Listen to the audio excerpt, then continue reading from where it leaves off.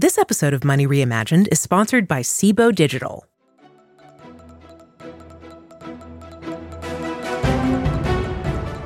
You're listening to CoinDesk's Money Reimagined with Michael Casey and Sheila Warren. Hello and welcome to Money Reimagined. I'm Sheila Warren. Well, it's been a year in digital assets here in 2023. No shortage of exciting content, craziness. I feel like every week, Michael and I were just racking our brains to figure out what the focus should be. I'm here to present some best of episodes from this year, two of my favorite episodes that marked, in my mind, really important conversations that helped change my thinking, and I hope yours as well. If you missed them the first time, here's a chance to catch up. First, I'm spotlighting an episode that I recorded with Noelle Atchison when Michael was on vacation. This was an episode where Noelle and I talked about everything from Bitcoin being in a bear. Is it still in a bear? What does a bear market even mean? We talked through the importance of Bitcoin ETFs, and we got into my favorite topic, geopolitics. What's happening in India? How do we think about the Indian market? What's happening with the BRICS alliance and its expansion, particularly in the context of reducing dependence on the US dollar? I hope you enjoy this episode as much as I enjoyed recording it. Noelle, let's get right into it. It's so great to see you. Sheila, always great to see you. Thanks very much for inviting me to join you today. It's a fun day. I mean, we're straddling the world. You're in California, if I'm not mistaken. I'm over in Europe, and this is going to be a lot of fun because while crypto markets have been quiet over the summer, they certainly haven't been idle. No kidding. And I think if anything, people are wondering, I think let's just get to the question on top of mind for most of our folks who are into crypto and not the lay people who tend to join us, which is what's going on with this bear market? How long is this going to last? Why aren't we seeing a little more of the usual volatility, right? Which we've come to think of as a feature, not a bug. What's that about in your view? There's so much to unpack there, but I'm going to start off with a fairly controversial view in that we are not in a bear market anymore. I mean, look how much Bitcoin is up since the beginning of the year, quite double, but not far from that. And there's been just so much going on. Institutional interest is low. So if you want to go by that definition, I suppose you could say it's a bear market. But no, I go by it's done pretty darn well. It has outperformed stocks easily. And it also, Sheila, depends on what currency you're looking at. If you look at Bitcoin versus in the dollar terms, then it's up. I haven't checked the figures today, but it's 70% last time I checked, 76%. Whereas in the Turkish lira, it's up something like 120%. In Argentinian pesos, it's up over 200%. So again, I don't think we're in a bear market. It entirely depends on the point of view. That said, the institutions are yet not interested. They are standing on the sidelines for now, which is very strange when you consider the relative risk in crypto versus a whole lot of other assets that they are invested in. I am of the belief that we have an almighty stock market crash coming because there's no way the consumer can hold up and stock prices are discounting consumer strength. They're discounting Fed cuts in the near term. They're discounting a soft landing. I think all of those are pipe dreams. I also believe bonds are incredibly risky investment at the moment because of the misconception of what the Fed really is after here, which is bringing down inflation at whatever the cost, and they have plenty of tools in their arsenal to ensure that the financial system continues whatever interest rates are. So backtracking slightly. It's the institutions are surprisingly quiet at the moment. One, because of the macro uncertainty, they've got a lot on their plate at the moment, just trying to figure out the direction of the asset classes they are more used to. And also, two, you touched on this already, so we can dive into that. There is very little volatility in crypto markets today, and that is a problem. Volatility in crypto markets is not a bug, it's a feature, and its absence is the main reason behind the low liquidity, which is keeping the large investors out. With low liquidity, they run slippage risk when they get in with large orders, and they run exit risk in not being able to exit should they need to. And anything but large orders is just not worth their time. I knew you would go there, and I love it because I think, what is a bear? It's all contextual. And you have to look at specifically Bitcoin, but I'd say crypto in general, compared to what are your other options? Are people really investing in real estate at scale right now? Is that a thing that seems wise? I guess it depends on where you are in the world, right? So in so many ways, I couldn't agree more. I think people are looking at the extended caution, shall we say, of institutional investors and over pegging to that, if you will, as an indicator of where the market actually is. Now, next question for you, though, is given that we do have some positive signaling around Bitcoin ETFs, well, it's mixed. Okay, fair enough. We've extended some applications. The SEC's extended applications here, but Grayscale, got a positive outcome. Why are we not seeing more institutions engaging with Bitcoin? What's your view on that? Well, how much, I guess, how important do you think, first of all, threshold question, how important do you think a Bitcoin ETF is, right, to institutional investors? How important should it be? Different question. And then why do you think institutional investors aren't necessarily reacting to this signal such as it is? In order, yes, very, and it's the lack of volatility. Yes, investors should be focusing on the likelihood of a Bitcoin spot ETF, and let's throw the Ether spot BTF in there as well. Why not? Why is this important? Because it will bring in new investment. It's a convenient wrapper. And let's face it, you and I are fairly used to managing crypto wallets, but most people aren't. They've improved so much over the years, but they're still kind of finicky. And your average investor who just wants to do a couple of taps on his or her screen isn't necessarily going to, surround with the downloading the wallet and the seed phrases. It's kind of a hassle. So when it is as easy as, again, a couple of taps on your screen or just telling your broker, please get this Bitcoin ETF for me to get some exposure for portfolio diversification reasons, even if you're not going to buy into the whole decentralized ethos, just for diversification reasons, it makes sense. If it's easier, there will be new funds coming in. And Sheila, it's something that we often tend to overlook. Every single bull run is driven by new funds coming in. It tends to be institutional funds to start with because that is the smart money. They have different risk profiles, etc. We know the bull run is nearing its end or running out of steam when the retail starts to come in. That's generally the latter half of it. But the institutions are still waiting for some signals, one of which would be, I should say, the approval or actual listing of Bitcoin spot ETFs, whether they care or not, because I'm sure they have plenty of smart people on their staffs who could handle custody for them. They're thinking about what everyone else is thinking. It's not so much what I'm going to do, it's what is everyone else going to do and can I get ahead of that? So yes, the spot Bitcoin ETF is very important for the markets and it is looking increasingly likely. I think it's going to happen this year, latest obviously spring of next year, but I think there are strong incentives for the SEC to get ahead of this and to approve all of the applications in one fell swoop so that they can't be accused of picking favorites, even though I'm sure they're quite tempted to do so. Probably that's not a minefield they want to wade into.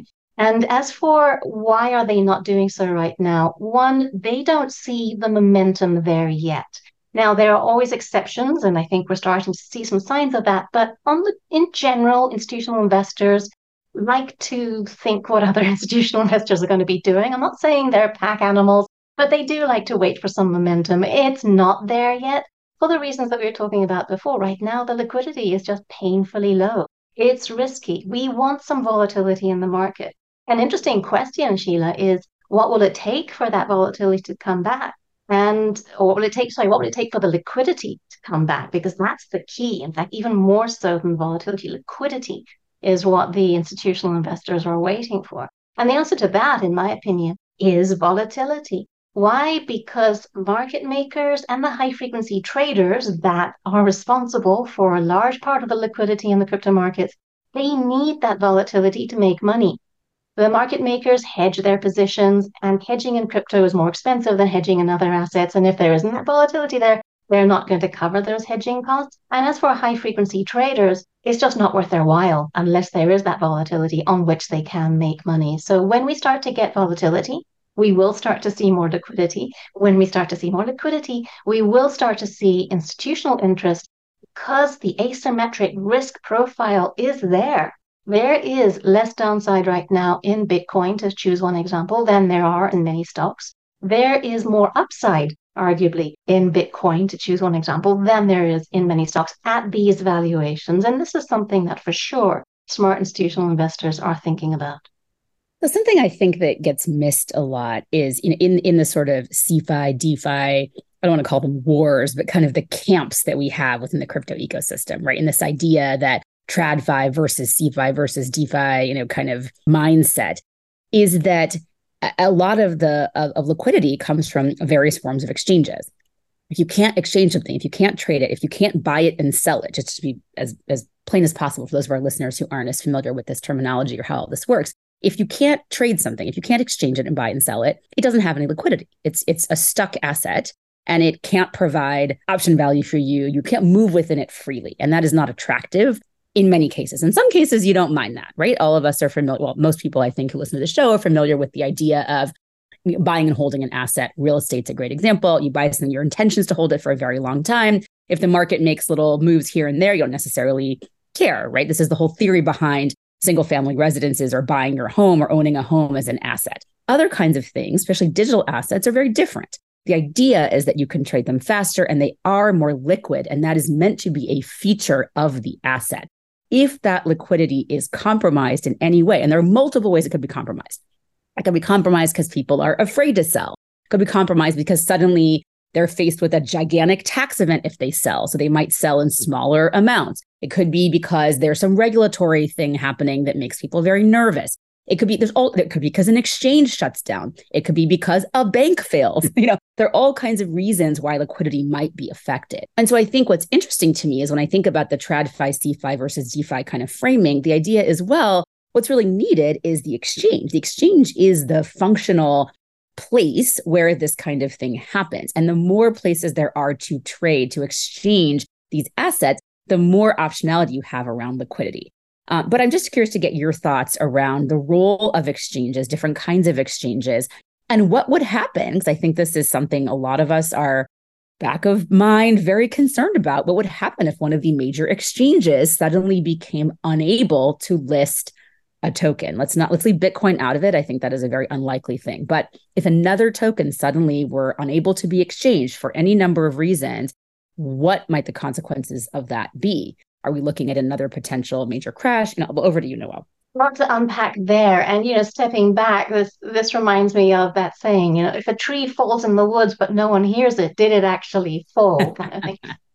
If something doesn't trade, it doesn't really have a market price, as you pointed out. However, Bitcoin has had a market price since 2010, effectively. It always will have a market price. Whether that market price is legitimate in the sense, does it represent the market opinion at any given point in time? That entirely depends on the liquidity and the distribution of the exchanges that are trading it. With smaller, more liquid tokens, the altcoins, if you will, that does become relevant. That becomes relevant when we're talking about very thin float. If you and I were to exchange 2% of a token, which involved, you and I swapping 3 shares, maybe 3 tokens, maybe. If that turned out to be 2% of the free float, then you and I could really move the market. That's not representative, and that is going to affect the liquidity. In other words, you're not going to get big orders or major investors looking at that, because that would be irresponsible of them, and they have a fiduciary duty. So liquidity is fundamental. Liquidity does depend on the number of and characteristics of the platforms that allow for the exchange of these assets. And coming back to your last question, unfortunately, we can all still remember, much to our chagrin, what happens in the market if a major platform just disappears or implodes. We're still working through the debris of what happened to FTX in November, and it's not quite over yet, unfortunately. It's another headwind. So exchanges are super important. And as for the debate about what is better for the ecosystem, the centralized version or the decentralized version, the centralized version right now is what most institutional investors have to use. They do not have the regulatory authority or the permission of their compliance departments to deal on decentralized exchanges. I think that's temporary. I think that will change as compliance departments around the world get more comfortable with this idea. But for now, centralized exchanges are key for this. They provide certain comfort and regulatory cover. And when it comes down to the question, which I get asked a lot, we don't need the institutions in this industry. We don't want centralized exchange. It's anti-crypto kind of thing. And my response is always, who gets to decide? The market will decide. If the market doesn't want centralized exchanges, they will cease to function. But unfortunately, the market does want them. And that's one of the points of crypto. It's the free market. The market decides. Now, that's very hand wavy. Truthfully, legislation, regulators around the world are grappling with the requirements of what centralized exchanges should, what rules they should follow. And this is important because it's investor protection. We can all get behind the idea of investor protection. But it's like water. It will find the easiest path. It will find a way to move. It just needs to move. And if jurisdictions such as the United States do not get some clear guidelines in place, then the liquidity will move elsewhere. We're already seeing that. If I can throw in a totally different twist, and this is another very significant tailwind that we are not, is being looked, in my opinion, and this is relevant to liquidity, is what is going on in India at the moment. We saw the wrap up of the G20 meeting this weekend, and one of India's goals for being I'll the just president. interject really quickly to just note for our listeners that India has the presidency of the G20, which is, so they are setting the tone for a lot of the conversations, in addition to some of the content. But please continue, Noelle. Absolutely. In fact, they said at the outset that one of their overriding goals for their presidency was to establish global guidelines for crypto regulation. Coming from India, this is fascinating because you've got the central bank wanting to ban it. I mean, even earlier this year, the central bank governor said that crypto assets were not even tulips, which is pretty insulting. But you also have the Supreme Court saying that, the central bank cannot forbid banks from servicing crypto companies, but no bank wants to, the central bank doesn't approve, et cetera, et cetera. In other words, in India, crypto trading has been muted because of regulatory pressure and the punitive tax rate. However, with India having succeeded in its goal at getting some, in my opinion, toothless guidelines around crypto, still, they are indeed global guidelines. We now have India saying that it is going to be focusing on its approach. And that is a massive market. This is just one milestone in what I'm seeing around the world, Sheila, and that is a steady march toward greater crypto clarity, even in the US. I mean, the decisions that have come down from courts over the past few months, handing victories to, not to the SEC, but to the crypto companies that the SEC has been doing battle with.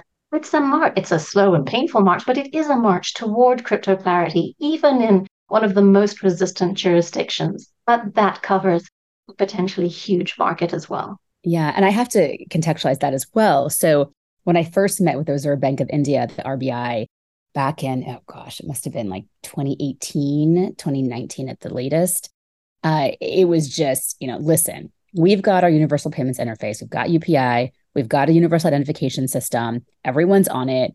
We don't need any of this stuff. We're already taking a lot of steps to make sure everything is happening. And it's a really fascinating march towards, frankly, high surveillance. Okay. But what's really interesting is you have a populist prime minister in Modi who is somewhat analogous to Trump. I say that recognizing it's a controversial stance, but as a person of Indian descent, I feel very comfortable making the statement. And yet you had the exact opposite move with respect to crypto in the country for quite a period of time. So this thawing, while it is minor compared to other moves being made, is extremely significant. And the idea that now that I think some of the other moves that were made by the Modi regime have been pretty cemented and they're kind of commonplace and they're sort of a psychological adjustment on the part of the population to the use of these kinds of things, you're now seeing, I think, kind of the next thing, which is, okay, this other thing is happening. Digital assets are blowing up all over the place. Maybe not, in terms of the price, but in terms of the ubiquitousness, right? There's a clear stickiness here. The US and the SEC there are not, frankly, winning their apparent, Gary Gensler, I should be specific, Gary Gensler's apparent quest to ban the asset class. That does not appear to be successful. Europe, the UK are moving, and the Middle East, moving at a march pace into this. Brazil, all kinds of places. And so I think India, to some extent, doesn't really have a choice, right? They have to take this very seriously.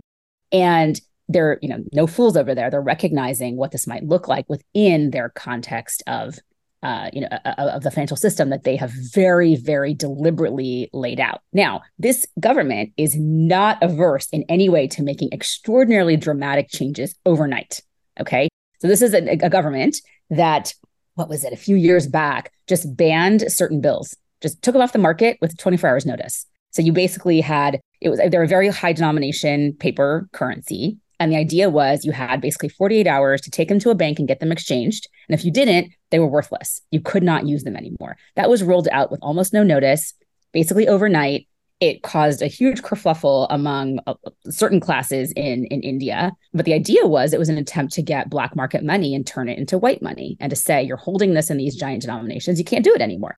So they have no hesitation in doing things super quickly. And so I think that's also important context, is if they were to decide, we're going to lean into Bitcoin, crypto, certain kinds of products, whatever it is, it would happen potentially extremely quickly. It's not the kind of thing that like everyone else would need months of back and forth and legislation and this and that and public comment. They would just do it and go. So I think it's one to watch, not just because they have the presence of the G20 and that will set a tone, but also because, to your point, Noelle, it is a massive market that has remained pretty closed in terms of a lot of opportunities to outside, not just investment, that's a different issue, but to outside engagement within the rails that the country runs on.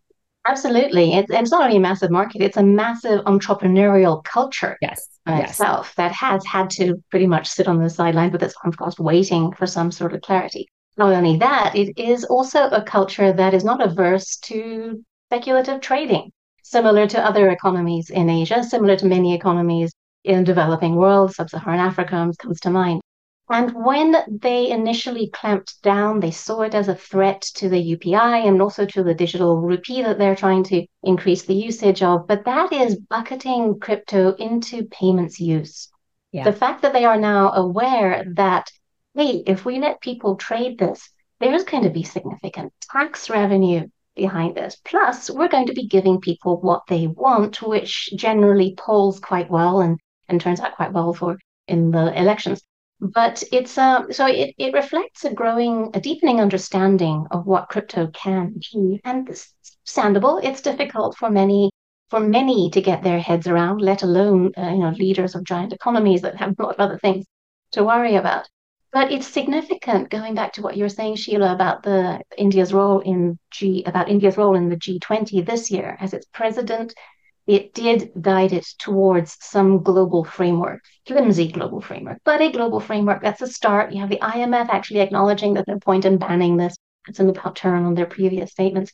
The presidency passes to Brazil in December. Yep. Brazil is very pro-crypto. Brazil has a host of spot ETFs. Brazil's leading crypto exchange is right now in trials with the central bank on the digital currency that they're launching. You have banks that are quite happy to service crypto businesses. In other words, in an entirely different environment, which could push the G20 into an even more accelerated understanding of the potential of crypto assets. And stepping back for a second, it highlights what you and I have spoken about before, Sheila, about the one, complexity, but two, the opportunity of an entirely new asset class that is many things to many people. Crypto is a speculative asset to some. It is a payments rail to others. It is an entrepreneurial platform for many.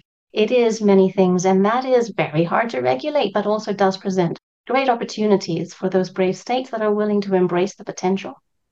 So let's talk a bit about BRICS, okay? Because I think I have always thought, and I think even in our first episodes of this podcast, that the innovation in the use of the assets was going to come from the global majority, some call the global South, simply because real problems could be solved in a very obvious way using this new technology, right? So, and sure enough, that's what we saw. We saw cross-border, we saw the creation of African capital markets, we saw whether you remittances, whatever it is, we've seen a lot of engagement, especially in the payment space, coming from the global majority. And with the advent of BRICS emerging, well, not even emerging, but maybe emerging in the public consciousness, right? This has been true for a long time. I'm curious to get maybe a quick history of all of this for our listeners who may not be as familiar. But with the public consciousness finally clocking that this is an extraordinarily powerful alliance, right? I think that perhaps this is a moment where between the G20 presidency passing from one to the other, and a baton, if you will, kind of being passed there, and with the major markets and with the use cases being pretty obvious in some of these economies and among some of these societies, how do you think that the emergence of that global majority as kind of a unifying, in a way, force for certain kinds of use cases is going to play. But maybe first, let's start with just kind of a quick overview of BRICS and your view on that, and how you're seeing the global economy, kind of playing out in these different alliances. Yeah. Two different paths to take here. One is the expansion of BRICS itself, which overnight just doubled the number of members, more than doubled the number of members. And while a lot of people are jumping up and down, wringing their hands and saying this is the end of the dollar, it's not. However, it is another step towards greater fragmentation. It is yet another crack in the global system, of which the dollar is the reserve currency. While the dollar will continue to be the lead currency in terms of trade and in terms of hedging, etc., and in terms of central bank reserves around the world, we are going to see more bilateral trade that does eat into demand for the dollar. We are going to see countries figuring out the independent types of platforms, totally obviating the SWIFT-dominated network. And this is going to involve digital currencies, blockchain-based, some of them perhaps, but it is also going to involve different types of trade vehicles. And this is where crypto can become useful. That's one path to take. The other path to take is indeed what it is being used for in the global south, if you want to call it that. And while the potential for remittances, cross-border transfers, etc., is huge, especially given the costs, we're seeing today, Sheila, that it is actually being used largely for speculation. And this speaks a lot to the relative safety networks in the various developing economies. Like there isn't the state guaranteed pension plan, so you've got to make money where you can. That changes your attitude towards risk. It also contrasts to the developed world attitude towards risk. And this has been something that we've heard from the mouths of Gary Gensler, as well as many of the European economic leaders as well. Safety first, investor protection above all. Whereas the more developing nations, it is, make money how you can. So just to back out a little bit for some of our listeners. So BRICS, the BRICS nations, Brazil, Russia, India, China, South Africa joined in 2010, hence BRICS, BRICS. What Noelle is discussing about with the expansion is that as of Jan 1, 2024, Argentina, Egypt, Ethiopia, Iran, Saudi Arabia, and the UAE will join the bloc. So when you think about the massive amount of market aside, right, like just the populations of these countries, the landmass alone, like in every way, this is a massive, massive coalition that cannot be ignored. And people have been talking about, the way people talked about the Asian tigers, BRIC was a thing for a long time. I don't even know when it was founded initially, but been around for a while. And with the advent of South Africa, it became a force to be reckoned with. This new move is really, I think, politically, more than even economically, this kind of alliance is something that I think is affecting. You're seeing some of this play in the G20. You're certainly seeing reactions from the G7 around how to think about this new alliance and what it's going to mean. And I think it's really important to note that in there's no North Korea yet, right? But you've got a number of different actors that the United States government, leaving aside the SEC, but FinCEN, Treasury, are concerned about using digital assets in ways that are, let's put it in the most mild way possible, not supportive of American interests. Okay, let's put it that way. And it's going to be really interesting to see what measures, if any, are taken politically to create structure. And are we going to have to very quickly move to a globally unified, or at least globally consonant system, so that there's going to be the ability for those who want to use some of this asset movement for illicit funding, money laundering, things like that, are going to have that capacity not kind of blown up, but are going to have it shrunk. I think this is the conversation. It's not about markets, not even about use cases. It's about this other thing happening politically that is very concerning to the United States, to Britain, and to some of their closest allies. But your thoughts on kind of the political aspects of that too? First of all, brilliant idea to detail exactly what the expansion entailed. Didn't occur to me, so thank you very much for that. And to point out that especially with the addition of Saudi Arabia and Iran, the BRICS now control more than half of global oil production. I mean, that is massive, especially since one of the reasons the dollar is the global reserve currency is because oil is denominated in dollars. So while I'm not suggesting that's going to change anytime soon, you can start to see more cracks form. And you mentioned the sort of sanctions resistant potential for trade. This is rather than a move towards the need for a more global cohesion, it is a statement that countries don't want that. They don't want global cohesion because they don't want the US or the IMF or whoever, or even the G20 dictating the rules anymore. Countries are non-aligned countries. I would say unaligned countries because some of them are just independent.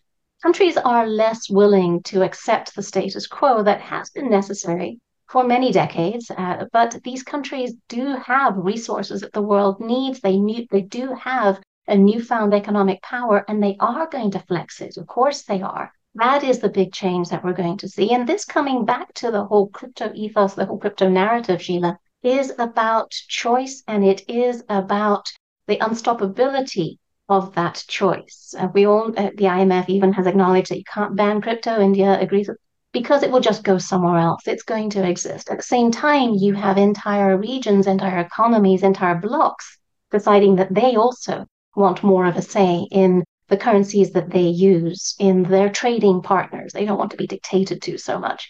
It's a fascinating time to watch these tectonic shifts, as it were, and because you and I are in the crypto industry, to have a front row seat to the finance that is going to be powering a lot of the changes that we have coming up.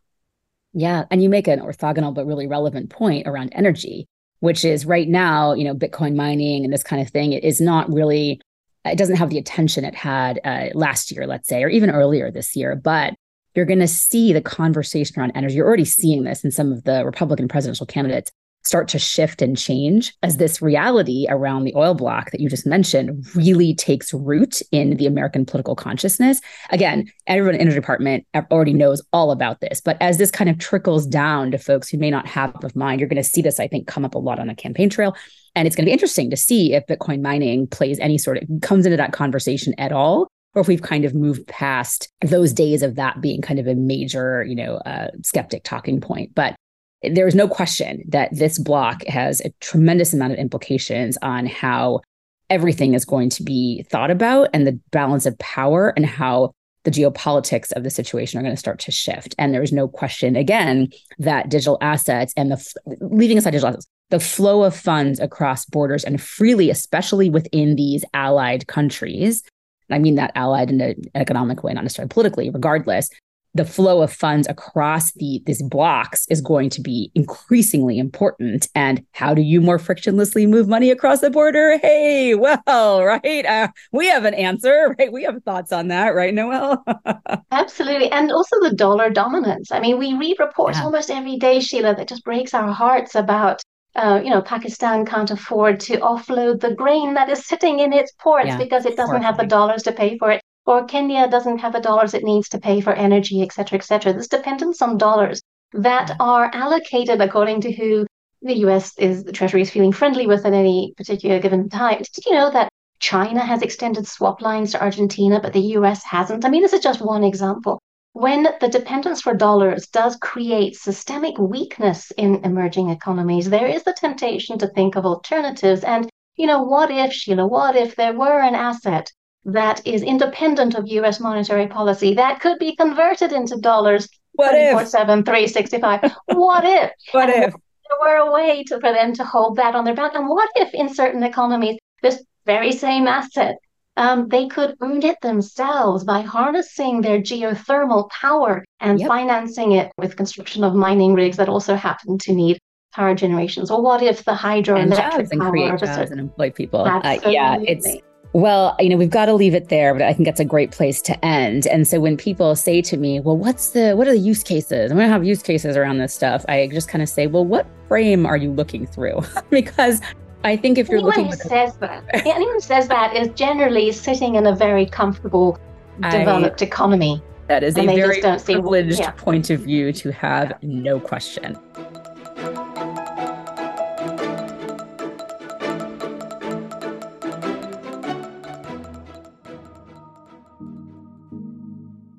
Do you have a trusted partner for your crypto trading? Cboe Digital will introduce financially settled margin futures on Bitcoin and Ether January 11th, 2024, with physically delivered contracts to follow. Listed and cleared on Cboe's U.S. regulated exchange and clearinghouse, and complemented by a liquid crypto spot market for greater ease and access. We invite you to learn more about this and all applicable risk disclosures at cbodigital.com/Coindesk. That's cboedigital.com/Coindesk.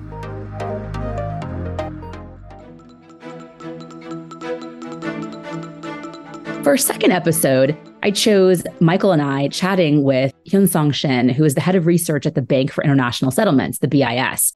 When they released their annual economic report, Hyun-Sung Shin decided to come on to Money Reimagined to preview that report and talk about what it contained. I found this fascinating because it marked the formal introduction of the concept of tokenized deposits and tokenization of real-world assets as being the new fad topic within the digital assets and blockchain communities. Now, my views on this are pretty well known subsequent to this conversation that we had. I do feel that some of the tokenization of RWA is just another way of a token being a token and us putting a new name on the same old thing. I'm not convinced that we won't see some of the exploitation we've seen in the past with previous versions of tokens in this new space. But this conversation marked one of the first times I think this erupted as a discussion topic. And as I think we've all seen over the past few months, since we recorded this episode and since the report was released, this topic has come to dominate the landscape in terms of what's kosher to talk about digital assets and what does the future hold. Leading up to and related, the OCC's announcement of an upcoming symposium in February, it's going to focus exclusively on tokenization of real-world assets that denigrated crypto and cryptocurrencies, which I find a really interesting juxtaposition of concepts that I'm not sure I fully buy. But draw your own conclusions and check out this episode as well. We are going to be diving into the world of CBDCs, money, the future of digital money, the role of central banks, and the interfacing with tokenization and lots of interesting stuff there. And we are absolutely honored to have Hyun-Sung Shin, who is the head of research at the Bank of International Settlements, the BIS, to join us in just a moment. But just very quickly, Sheila, is there a chance that we get a look at an early look at the report that will be coming out at the time that this podcast airs from the BIS? We had a look at chapter 3 on the future of digital money. And any initial kind of takeaways? Well, it's really interesting. I mean, the BIS, of course, has been engaging and supporting and running actually CBDC experiments for many years now, including back when I was at the forum, the World Economic Forum. We were working closely with the team there to think about different kinds of CBDC experiments. And so it's interesting to kind of see where those experiments have led the BIS in terms of their current thinking on this. And I'm excited to dive into that with Hyun today and to get a sense of the recommendations, what they're based on, the pros and cons. I have some questions about some of the findings, but let's get into it. Yeah, absolutely. So why don't we bring you in here, Hyun? First of all, just if you don't mind, briefly introduce yourself, tell us a little about what you've been involved in, and then, give us a kind of a high-level synopsis of what is in this chapter 3 of the broader report that you're working with. Yeah, absolutely, Michael. And thank you, Michael and Sheila, for having this discussion. I'm Hyun-Sung Shin. I'm the economic advisor and head of research at the BIS. We've been working, as you know, on digital innovation and its implications for the monetary system. What we're doing this year is to discuss how tokenization could actually put the monetary system in a way that can really serve real economic uses in a way that actually, goes beyond simply the standard payments role of money. So just to give you some background on this report, we take a historical perspective and we just note that the innovations in the monetary system have coincided with huge leaps in economic activity. One very important development hundreds of years ago was the development of money as ledger entries overseen by trusted intermediaries. And that really coincided with this huge spurt in commerce and trade. And then we went into the digital age when those ledger entries became digital rather than simply on paper entries.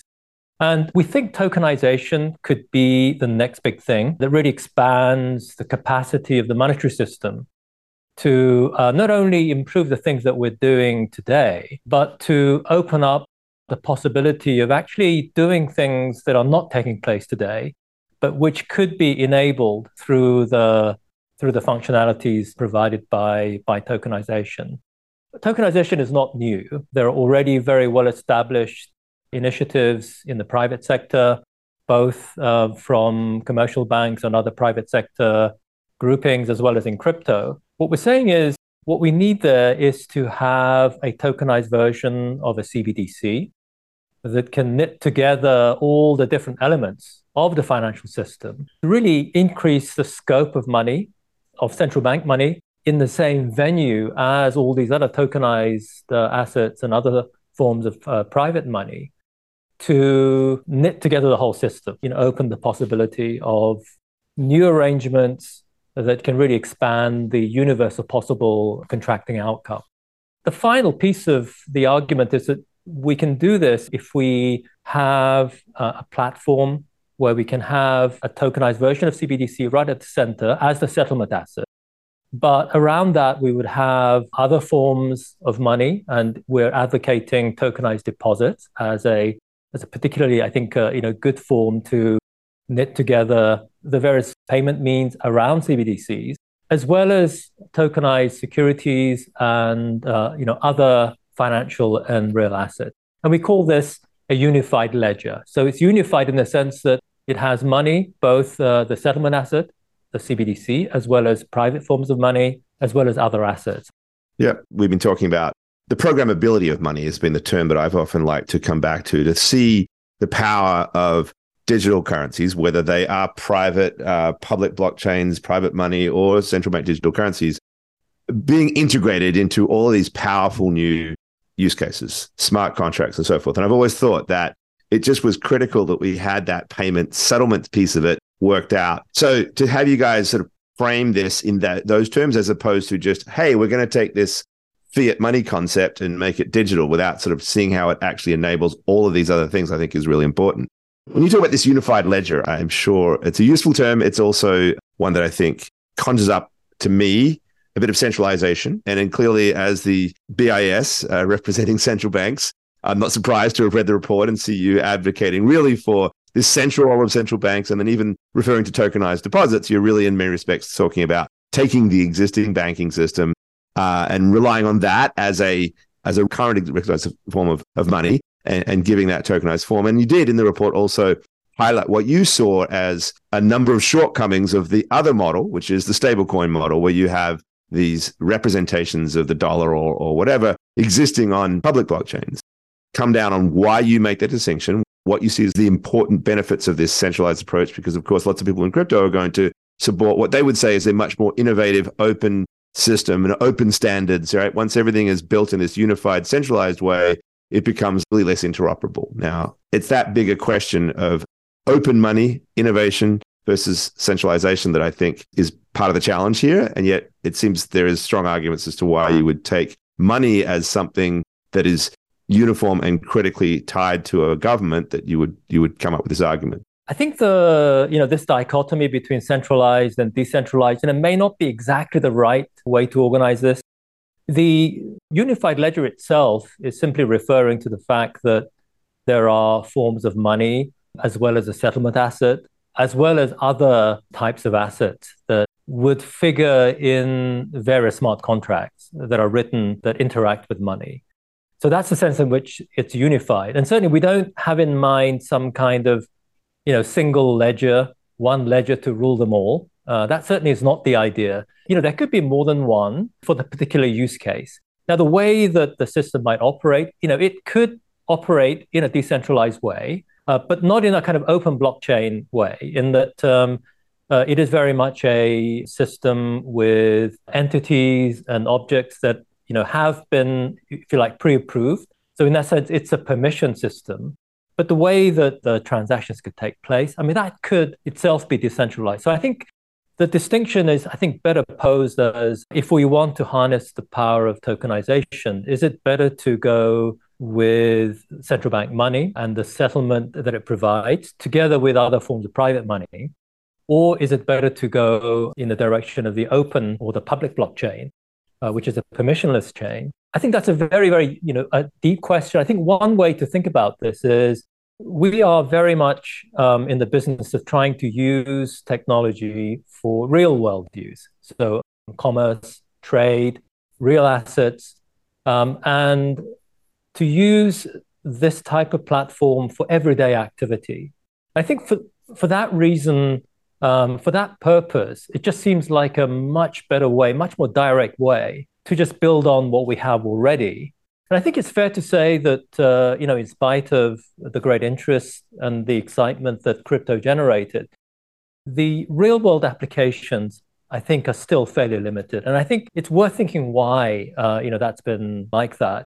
So, this is not just to detract on crypto as such, but let's just think about some of the hurdles, why it's so difficult to use a public blockchain, for example, for providing trade credit, supply chain financing for real world trade. So, what we need to do is to have some kind of assurance that the mapping from the real world asset, like an inventory that's in a ship, map a one-to-one onto a token on a public blockchain. What does that mean? That means that you need to somehow immobilize or lock that real world object so that the token is fully agreed by everyone to be the digital representation, of that real world asset. Now, what would that involve? So, among other things, what that would involve is some kind of legal framework that says, look, if you are the owner of this particular token, then you own that shipment that's in that particular ship that's currently in the Indian Ocean. Now, what would it take for that to take place? Now, in the current system, there would be various registries. There would be a shipping registry or a property registry, and it would be a matter of making that particular line item in that registry live on the tokenized platform. Now, that's not easy, but I think one can easily imagine how that could be done if there were the right legal framework and the right kind of immobilizing, locking mechanism for that to take place. How would you do that in a public blockchain? Especially, if the legal framework might not be fully consistent, whose legal framework are we going to use? Is it country A or is it country B? So already from right at the outset, there are these very, very sort of much larger, problems that we need to overcome before we can use the technology. And I think it's not an accident that, these kinds of very, very big legal impediments, this is why I think it's much easier to use the public blockchain technology for crypto, which itself just lives in the crypto universe, than it is for the real world case. From our perspective, from the perspective of making sure that the financial system, the monetary system, is going to serve real world use cases, we feel it's just much more direct route to use something that is already familiar, something that we know already works, then imbue it with the power of tokenization, thereby to really fully expand that capability. So I think it's really interesting, of course, to focus on some of these real world cases that something like this ledger could engender. And I think many of these are things that, we've been, I think an industry or even as on this podcast have talked about before and been thinking about for many years. You talk about supply chain, opportunities, trade finance. I think one of our first episodes, Michael, the show was about trade finance, Greensill, that collapse, and kind of what it indicated were opportunities. Of course, in that case, using a permissionless system. Green finance, right? There's been a tremendous amount of activity in the crypto blockchain community around carbon. We've done many, many episodes on that here. The report, this chapter rather, is extremely dismissive of crypto and DeFi, which I found interesting and arguably unnecessary, but that point is landed early on, and also leans very heavily, which was not surprising and I think makes a lot of sense, into the idea of the two tiers, right? That you'd have the central bank money, you'd have private money, and that those are essential, and that you don't want to just have the central bank running everything, which of course is something the WEF, as you know, published a report under my leadership in 2020 that leaned in heavily to the wholesale CBDC example, but said that the retail level, it's hard to make the case, and I think this remains true, that a retail CBDC run by a central bank and managed by a central bank makes a lot of sense versus the current system where you actually have bank money and some of that interface is handled by the private sector, which just has more resources, I think, to engage there. But I wanted to talk about that last part a little bit, about this wholesale versus retail CBDC, because as I read this, and this is where I just was curious, because I don't know that I quite grokked it, I think you're making the case in this chapter that wholesale CBDC, I think we can set aside. I think that's extremely obvious, very well proven, multiple pilots and experiments, et cetera. At the retail level, though, it did seem like you were saying that retail CBDC is superior to stable coins. And I didn't quite follow that argument, if I'm even paraphrasing it correctly. And I'd love to hear you say a bit more about that. Yeah, Shelley. I think the part that you're referring to is where we compare stable coins and tokenized deposit. I mean, we do have a little bit of a discussion on retail CBDCs, but the thrust of the chapter is more about the way that a tokenized version of a CBDC in a wholesale form could really, play the anchoring role for a tokenized deposit system. And the main argument that we use is built around the concept of the singleness of money. And the singleness of money refers to the fact that, it's something that we're all used to, whether we actually pay in cash or whether we use our app and, make a bank transfer. We don't necessarily distinguish private forms of money and central bank money when we make a payment. A dollar is a dollar. So whether we use a bank transfer or whether we use cash. And I think that's really one of the triumphs of the current monetary system. And it's very interesting to think about how that came about. Now, if you think about how the current two-tier system worked, when a customer of Bank A makes a transfer to a customer of Bank B, there isn't a direct transfer of the liabilities of Bank A, as in a stable coin. And that's a direct transfer as a bearer instrument. What happens today when you make that bank transfer is Bank A debits your account and then informs Bank B. And then Bank B credits the account of the receiver. And in the meanwhile, there's something very important that goes on in the background, which is that the central bank debits the account of Bank A and credits the account of Bank B. So in effect, what's just happened is that transfer takes place in central bank money. So even though it's a private payment, that settlement takes place in central bank money. So it's in effect like you've used central bank money to make that payment. And that's what really is at the heart of the singleness of money. Our argument against stablecoins is that it's much more of a bearer instrument. So, when you make a payment using a stablecoin, it is a direct transfer. So the liability is transferred directly to the receiver. And what we've seen is that to have a property like the singleness of money, when you have stablecoins as being the main form of payment, you need some other mechanism to actually sort of maintain that. I mean, it could be some kind of rebalancing. It could be a pool of some kind. But in general, even if the deviations from par are small, there will be deviations from par.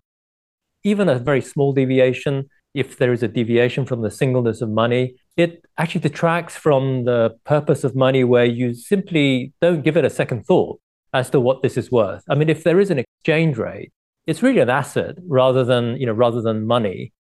Stable coins can serve as a vehicle asset where you can transfer from one asset to another. We just feel that it's much simpler, much more elegant if you just have money having the singleness property. So this is why we're actually advocating this structure where you have central bank money as the settlement asset, which underpins everything. But then all the consumer-facing activity is done by other private intermediaries.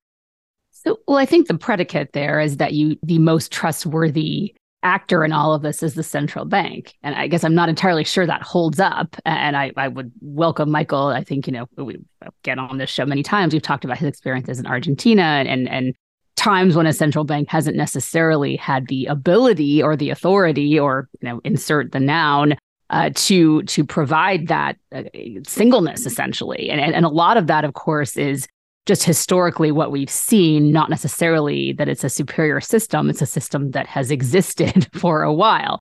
Now, I think there are reasonable minds can certainly argue, as I think you are in this paper, that we should lean into that system, the two tiers, the central bank holding the ultimate system of account. All of those things, I think, are certainly, plausible.